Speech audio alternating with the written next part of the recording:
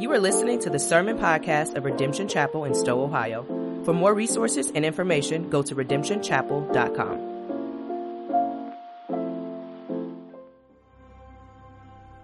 I love you, O Lord, my strength.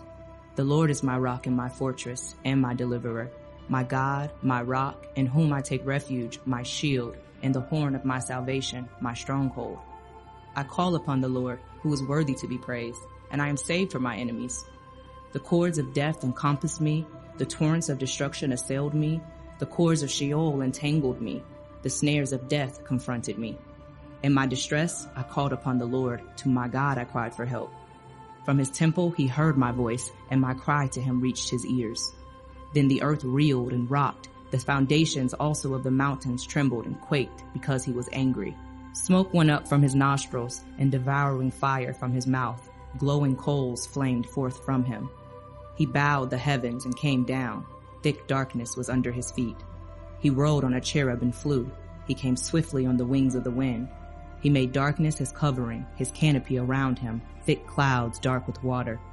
Out of the brightness before him, hailstones and coals of fire broke through his clouds. The Lord also thundered in the heavens, and the Most High uttered his voice, hailstones and coals of fire. And he sent out his arrows and scattered them. He flashed forth lightnings and routed them. Then the channels of the sea were seen, and the foundations of the world were laid bare, at your rebuke, O Lord, at the blast of the breath of your nostrils. He sent from on high, he took me, he drew me out of many waters. He rescued me from my strong enemy, and from those who hated me, for they were too mighty for me. They confronted me in the day of my calamity, but the Lord was my support. He brought me out into a broad place, he rescued me, because he delighted in me.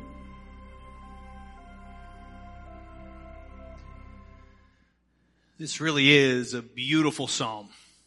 My only hope and prayer is that God speaks to you as powerfully as he did to me as I prepared for this time. We're going to break this down into 3 sections. One of the nicest things about preaching this is in the Bible, it actually has a heading, kind of like a cliff notes, telling us exactly the context of this psalm. If you look in your Bible, it's right in there. We don't always know. And this is a psalm of David when he has been delivered. This is David now as he has taken his throne, looking back at the deliverance of God and where God has brought him from. And that's what we're going to look at. The deliverance of God. We're going to break it up into 3 sections of the what, the how, and the why. They don't all start with the same letter, but it's still got a nice flow though, right? What, how, why. That's where we're going. Because the what is David looks at his deliverance. He is just unbelievably overwhelmed at what God has done for him. If you look and saw, did you see exactly how the psalm starts? It begins, I love you, O Lord. And it's almost odd the amount of names he gives him. Right? My rock, my fortress, my deliverer, my God, my rock, I take refuge, my shield. It's almost like he can't help himself. My salvation, my stronghold, my big kahuna, my man, my God. I am overwhelmed at my love for you because he's looking back at what God has done for him. And he is just overflowing with love. Wouldn't you want to be in that place where just the love of God is spilling out of you? That word right out of the gate is I love you, O Lord. There's different words for love, and that is the word rock'em. Kind of pronounced like rock'em sock'em robots. You remember those guys? Those ones? Now you're going to remember that word. The Hebrew word is rock'em. It actually comes from the same word for womb. It's used to describe like a father's love to a kid or a mother's love to their infant, to their baby. Is there a more tender, a more pure love than that? And that is where David is at as he thinks of God. He is overwhelmed with gratitude and love. How did he get to that place? How do we get to that place where that is just flowing out of us? For David, he got there by looking back at what God has done for him. I mean, look where David was as he is reflecting on his journey with God. Let's look at that together. The cords of death encompassed me. The torrents of destruction assailed me. The cords of Sheol entangled me. The snares of death confronted me. That's bad. I don't know if you've been to Sheol lately. It's not good. Like, that is bad. If you're unfamiliar with Sheol is, that is the place of the dead. That is the grave. And that is a part of what gets David to that joy. Right? If God had just spared him and he had a nice, cush, posh life, I think this would be a very different psalm. God, thanks for my unbelievable privilege and my super easy, comfy life. Thanks, God. Real swell of you. David was in the pit. He was on death's doorstep. And it was remembering where God had rescued him from that leads him to just overflow with gratitude and praise. He was on death's doorstep. David didn't know if he was going to make it. I like that word torrents because it really gets at a lot of kind of the picture throughout this psalm. I don't know if you caught some of kind of like the storm illusions and the kind of the metaphor of the storms of life. And that's what David's saying. The storms of life almost overtook me. David is saying, look, those torrents, I was about to drown. You think of that movie scene, right, where somebody's trapped, the water's rising, they have like this much air left, and they're just breathing that last breath. That's where David said he was. You ever been in that place where you just feel like you're drowning? You ever been in that place where you're like, God, I can't take any more or I'm going under? That's where David was. That is where David was when God rescued him. And he reflects on that. And I want you to reflect on your story right now.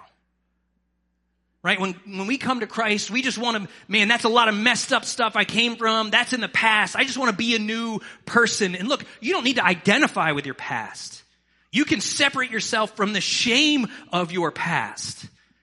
But he uses the depths of the pit of his past to fuel him to praise. That's why he's overflowing. It's like, God, I remember when I was there. Do you remember where you were when God found you? Maybe you were even, a Christian early in life and you didn't have this crazy story. But even now you could think, if God left you to your own sin, where would you be if God didn't step in? Do you know exactly that place, or was it a time frame? Do you remember that hospital bed where you screamed out to God? Maybe for you, you were sitting in a rehab screaming out to God and you were at your lowest. Maybe you were in a toxic relationship and you felt like you were going to go under. Where were you when God began to deliver you? And I think that fuels us to praise when we remember where we would have been, where we were, if God didn't step into our life. But here's a part of the trick. I don't want you to just look back at the past and remember all the bad things that happened to you, all your trauma, because David doesn't just look at his past. He doesn't look at those things he's able to see. He looks back at his past with eyes of faith, and he brings all the unseen realities of heaven into view. So as you look at your past and remember where God has brought you from, I also want you to zoom out and bring heaven into the picture and allow that to remember who God is in the midst of that. I love this Philip Yancey quote. And this is kind of what I'm talking about. Prayer is the act of seeing reality from God's point of view. See, David is remembering how he was on death's doorstep. But then he zooms out and brings heaven into the picture, and he looks at his circumstances through the lens of God's perspective. And I want us to do that today. I want you to zoom out Because as you look at that and it seems so bad, what was happening in the heavens when that was happening to you? Because what David remembers, yes, how bad it was, but he also remembers who God was and who God was to him in the midst of that. He zooms out and gives us this crazy picture of heaven in the midst of that. You remember that? It talked about smoke went up from his nostrils and devouring fire from his mouth. Glowing coals flamed forth from him. He bowed the heavens and came down. Thick darkness was under his feet. He rode on a cherub and flew.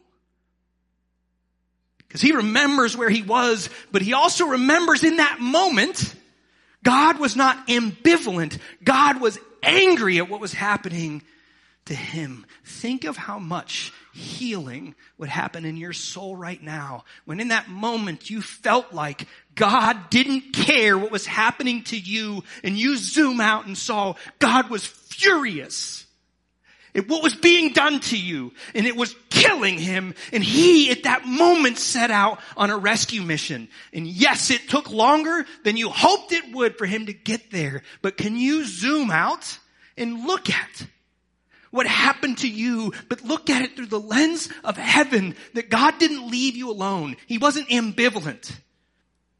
He was angry and began a rescue mission of deliverance to come and find you. Isn't that a wild picture of God? When you think of God, do you think of smoke coming from his nostrils? He goes on to talk about God as a storm. Do you think of God as a dark storm? Smoke coming from his nostrils? Like if you could text Jesus, like if I gave you his number, I wouldn't text him because the roaming charges would be through the roof to heaven, right? It'd be cost you an arm and a leg. I wouldn't do it. But just think, right? If you could text Jesus right now and ask him how he's doing, would you ever expect Jesus to respond with this emoji, right? That's biblical. Smoke coming from his nostrils. But we don't think of God that way. We think of him just maybe sending a gif of like petting lambs, because that's what we think of Jesus, not angry and just enraged. It was kind of fun. I played this psalm for my daughter as we were going to school because I wanted to hear her thoughts. And I was just like, what do you think? And the first thing she commented on was that verse of flame and smoke coming from his nostrils. It was like, can God be that way? And we talked about it. She's like, I didn't know God had nostrils. Well, let's talk about that. I don't think he does. But then we talked about, yes, God, it talked about his anger. And we get uncomfortable with that picture of God for a couple reasons. But one commentary, I think, really helped us to wrap our heads around, helped me to wrap my head around, how do we view God's anger? Look what he says. The portrayal of God's indignation and readiness to vindicate gives comfort to the psalmist. He does not fear God's coming in anger because his Father comes to his rescue. Do we have a big enough view of God that he is angry? And here's why we don't like to picture God's anger. Because I think almost all of us don't want him to be that way because we think God is angry at me. But if you are a child of God, I want you to wrap your head around this, that God isn't angry at you, he's angry for you. And think about that for a minute, that God loves you so deeply that when you are in pain, he is enraged and he comes to your rescue and he comes to vindicate those that he loves. I want to have a view of God that big. The picture that the psalmist gives us of God isn't just this kind of, petting lambs Jesus. It's of this warrior king that comes to fight for you and isn't angry at you, but he's angry for you to avenge you. He wants to avenge you and whatever was done to you. So we talked about in the car and she was like, you should say that. I was like, I know, I'm going to. We didn't listen to scripture the whole time. I think it turned to Taylor Swift at some point, but it was a beautiful moment there in the middle.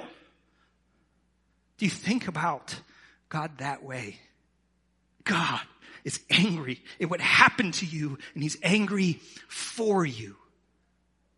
But we don't have peace because I think we have too small a view of God. I thought about it this way. We are given over to panic because our view of God is too pathetic. We have this sterile, soft view of God that doesn't encapsulate the warrior king that sets out to avenge us and protect his children. And I want to zoom out and know that's the king that fights for me.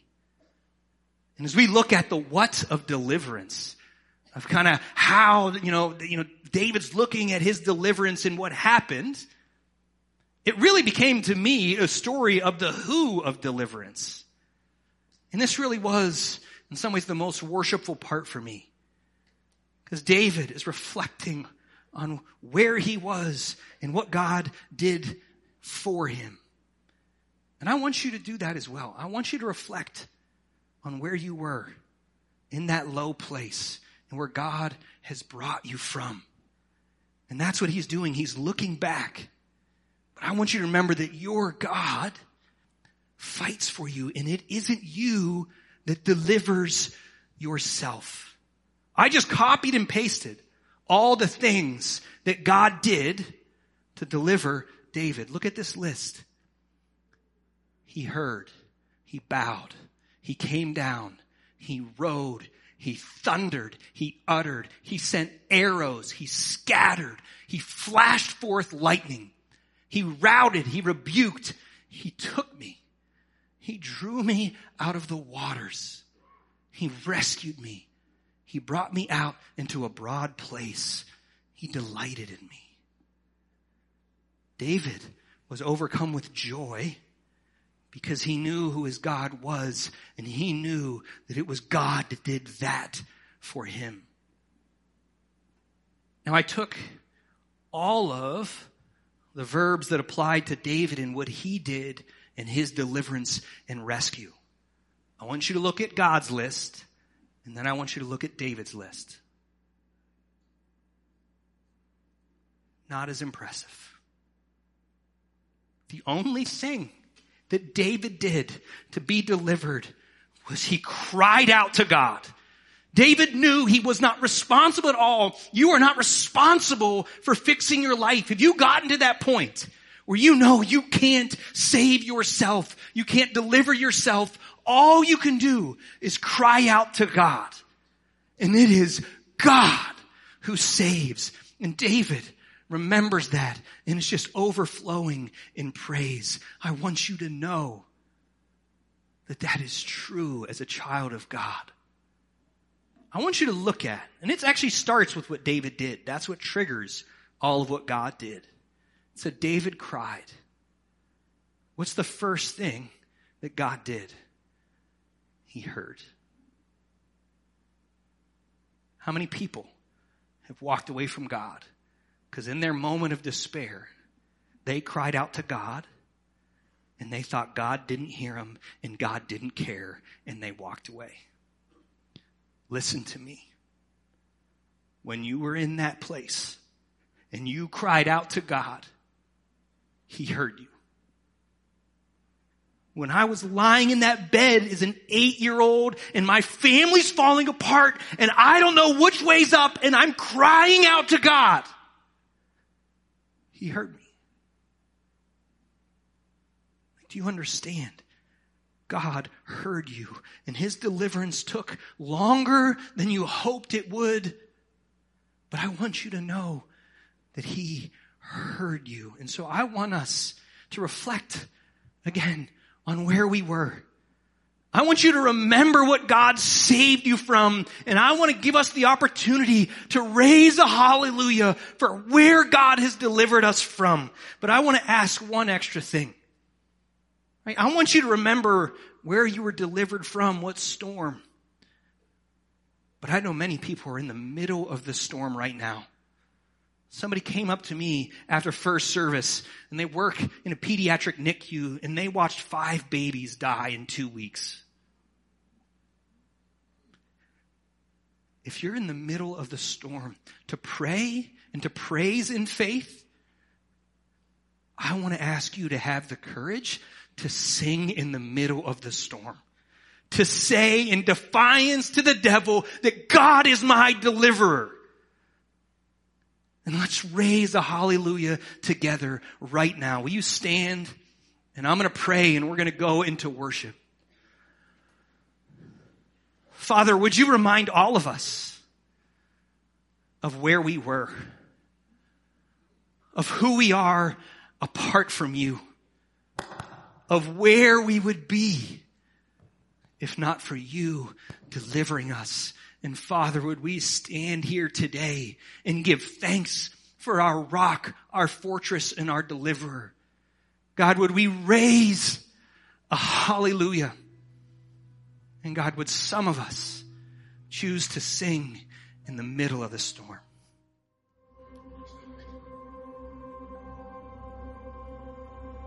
For who is God but the Lord? And who is a rock except our God?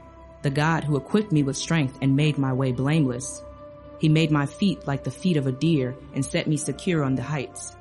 He trains my hands for war so that my arms can bend a bow of bronze. You have given me the shield of your salvation, and your right hand supported me, and your gentleness made me great. You gave a wide place for my steps under me, and my feet did not slip. I pursued my enemies and overtook them, and did not turn back till they were consumed. I thrust them through so that they were not able to rise. They fell under my feet. For you equipped me with strength for the battle. You made those who rise against me sink under me. You made my enemies turn their backs to me, and those who hated me I destroyed. They cried for help, but there was none to save. They cried to the Lord, but he did not answer them. I beat them fine as dust before the wind. I cast them out like the mire of the streets. You delivered me from strife with the people. You made me the head of the nations. People whom I had not known served me. As soon as they heard of me, they obeyed me. Foreigners came cringing to me. Foreigners lost heart and came trembling out of their fortresses. The Lord lives, and blessed be my rock, and exalted be the God of my salvation. The God who gave me vengeance and subdued peoples under me, who rescued me from my enemies. Yes, you exalted me above those who rose against me. You delivered me from the man of violence. For this I will praise you, O Lord, among the nations, and sing to your name. Great salvation he brings to his king, and shows steadfast love to his anointed, to David and his offspring forever.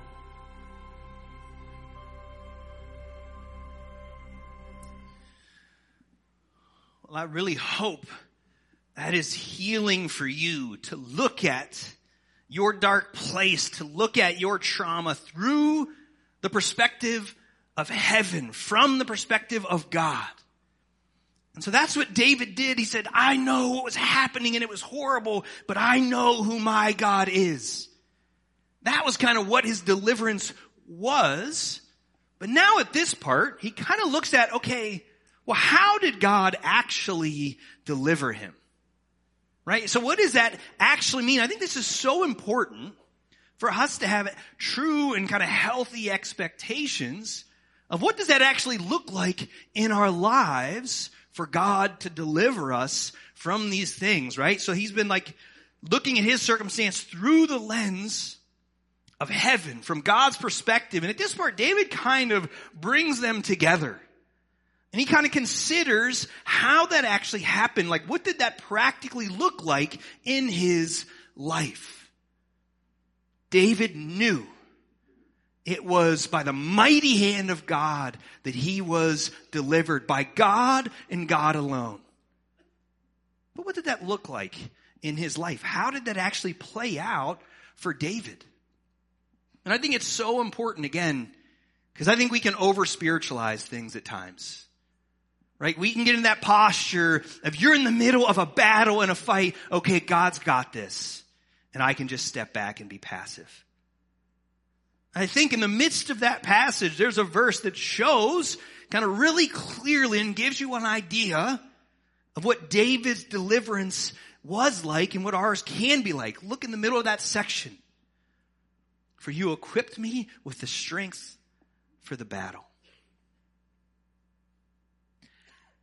I don't know that that's what I would have put if just given the first section. Right? Because when we think of God's deliverance, again, God coming down from heaven, riding a cherub, throwing bolts of lightning and shooting arrows, that's what it said God did. Is that what it looked like for David? Like when David was face to face with Saul, did God shoot him with a lightning bolt? And he was like, ta-da! No, read it. That's not what happened. There weren't actual, again, that's the unseen eyes of faith. For David, it wasn't like, he was out on a battlefield. So when you picture David going out to battle, it talked about that. Don't picture Narnia. There weren't like crazy like animals and eagles attacking their enemy. You know what David's battle looked like? A battle. And I think sometimes we can over-spiritualize it, and then we can fall into, we just proclaim, God is going to save me. And what do? Hey, I just let go, let God. And I step back. And that's not on me. I don't need to do my part because God's got me. God's got this. I'm going to go play some video games. Was that David's approach? What was the supernatural deliverance of God? It was strength for the battle. Talk about, him having the strength to thrust through his enemies. So when we think of God's deliverance, I think we need to wrap our heads around God actually meeting us in the middle of a battle. And as Christians, we don't even think oftentimes I should be in a battle, right? When I gave my life to Jesus, the next day, just a bunch of puppy dogs arrived at my door. Ice cream arrived every day thereafter. And I saw rainbows every day of my Christian life. That's not the picture. It's not that God removes me from every battle, but joins me in the battle. We love the picture of Jericho. Think of God's people going to the promised land. We love Jericho. When they just screamed and God brought the walls down. There's a reason most of you probably know the Battle of Jericho, but not the Battle of Libnah. Because you know what happened there? A battle, and they fought, and God gave them the strength to win. I'm sure some of their men died, but more of the enemy's men died. And we don't think like that. We want the lightning bolt from heaven, right? And this is kind of just more my kind of pastoral experience. And I want you to think about this, because I think we always pray for miracles and sometimes pray for strength. I think the reality is we always get strength and sometimes get a miracle. What do we? We want that miracle, right? Maybe you're in that storm. And maybe your storm is a diagnosis. And I'm not saying it's fine. Pray for the miracle, right? That's okay. But what if God's deliverance isn't curing you of cancer, but giving you strength to go through chemo? Right? Maybe your storm, you're in the middle of a marriage and you're just praying like, God, make my husband not be him anymore. That would be great deliverance. And God's like, well, what if I just give you strength to love that person who doesn't love you back? We want the miracle. We want God, just make this go away. And God's saying, look, we're going to do battle, but I kind of want to do it together. One of my favorite ways of understanding this, and this was helpful to me. Look, I want you to pray like it all depends on God. And I want you to live like it all depends on you. Pray like it all depends on God. Live like it all depends on you. That's what David was doing. He continued to fight. He continued to battle. Maybe God doesn't just fix your marriage, but maybe he gives you the strength today to call a counselor, to keep fighting for your kids, to keep doing what you need to do. You got to keep stepping up and showing up for the fight. You have to keep battling. Don't quit and just let go and let God. God is with you in the battle. But don't be shocked when a battle looks like a battle. Fight for your marriage. Fight for your health. Fight for your kids. But keep fighting with the unbelievable promise that we're fighting a battle that he's already won. You don't fight alone. He fights with you. I wish he would just take it away. I pray that for you. But are you open to the fact that God says, I want to fight with you, and I'm going to give you the strength to keep fighting. So keep fighting your battle. Would you stand? And we're going to go back to worshiping God who fights with us.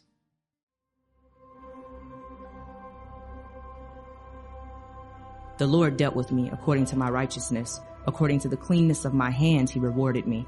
For I have kept the ways of the Lord and have not wickedly departed from my God. For all his rules were before me, and his statutes I did not put away from me. I was blameless before him, and I kept myself from my guilt.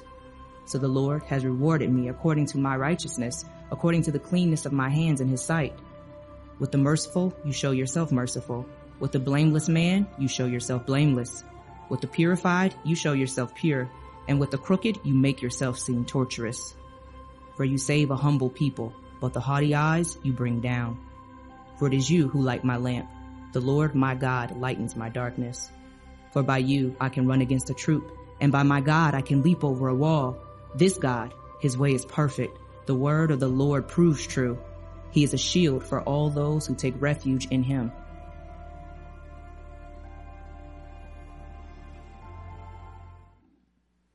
Of all this psalm, this was the hardest for me. If you're following the numbers, I actually skipped over this. Was the middle part, but it was the hardest part, so I put it at the end. Because this gets into the why. You look at God's deliverance of how he does that, and it's not how we always want or when we want or even maybe this side of heaven, but this gets into why David was delivered. And I was so just inspired by our warrior king who comes to fight for us, to deliver us. And then I got to this part and it was just like the balloon popped. You ever have like where your team has just got all the momentum and you're going to come back for this victory and your QB just throws a pick and it's just like, you could feel like the stadium go flat. That's how I felt when I read this. Because we get into David explaining his deliverance and why did God deliver him? And it says it right there in the middle. The Lord dealt with me according to my righteousness. According to the cleanness of my hands, he rewarded me. I was blameless before him, and I kept myself from my guilt. So the Lord has rewarded me according to my righteousness. And I get so confident, man, God's going to rescue me. Why? Can you say that? Well, for David, it was simple. Why did God rescue me? Well, my righteousness, my cleanness, I'm blameless, and I'm pure. If I were to make everybody in here write a list of themselves, hey, what are the things that describe you? Well, I'm an Enneagram 5. I'm righteous. I'm blameless. I'm pure and clean.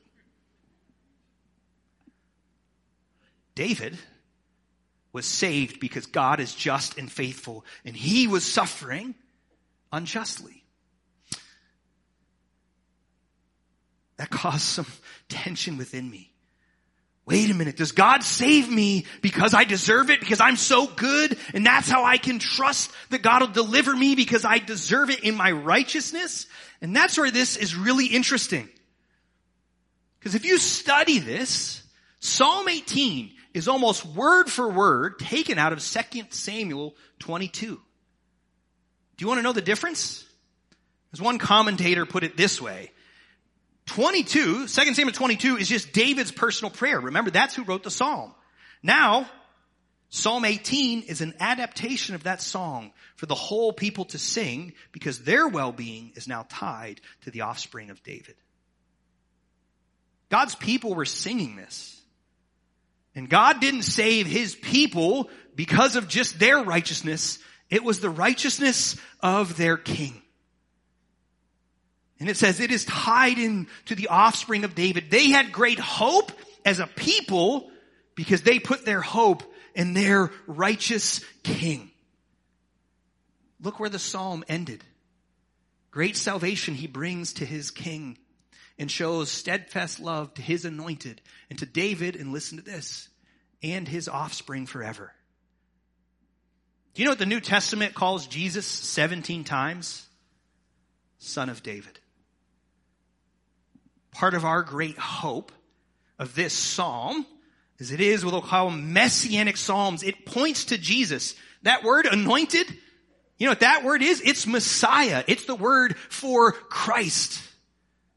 So that Israel, the people of God, had trust that God was going to deliver them because of their righteous king.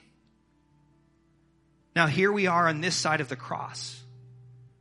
All our hope isn't that we are righteous. It's in the offspring of David. It's in King Jesus. And God treats us with that kind of deliverance because of Christ. Our great hope isn't that God owes it to me and he's going to deliver me because I'm righteous. It's I've put my trust in a righteous king. And God saves his people on their behalf. I mean, that is a picture of the gospel that we hold to. Not in our righteousness, but in his. Did you see in the middle of this? He rescued me because he delighted in me. I mean, we talk about God delivering you. Do you know that God delights in you? And how is that possible? Through the cross. We talked about the anger of God. How do we know that that anger isn't aimed at us? Because God aimed it at the cross of Christ. And if you put your faith in him, then you can trust that you are a child of God and he delights in you. God doesn't just deliver you because it's his duty. He delights in you because you are a child of God, not because you earned it, but because of Christ. And the only question is, have you cried out to him and put your faith in him? And if that is true, you have great hope. And I want you to stand one more time as we can worship and sing. Stand right now. As we sing and remind ourselves, it is only because of Jesus that we have hope. Thank you for listening to this sermon from Redemption Chapel. Go to redemptionchapel.com for more resources and information.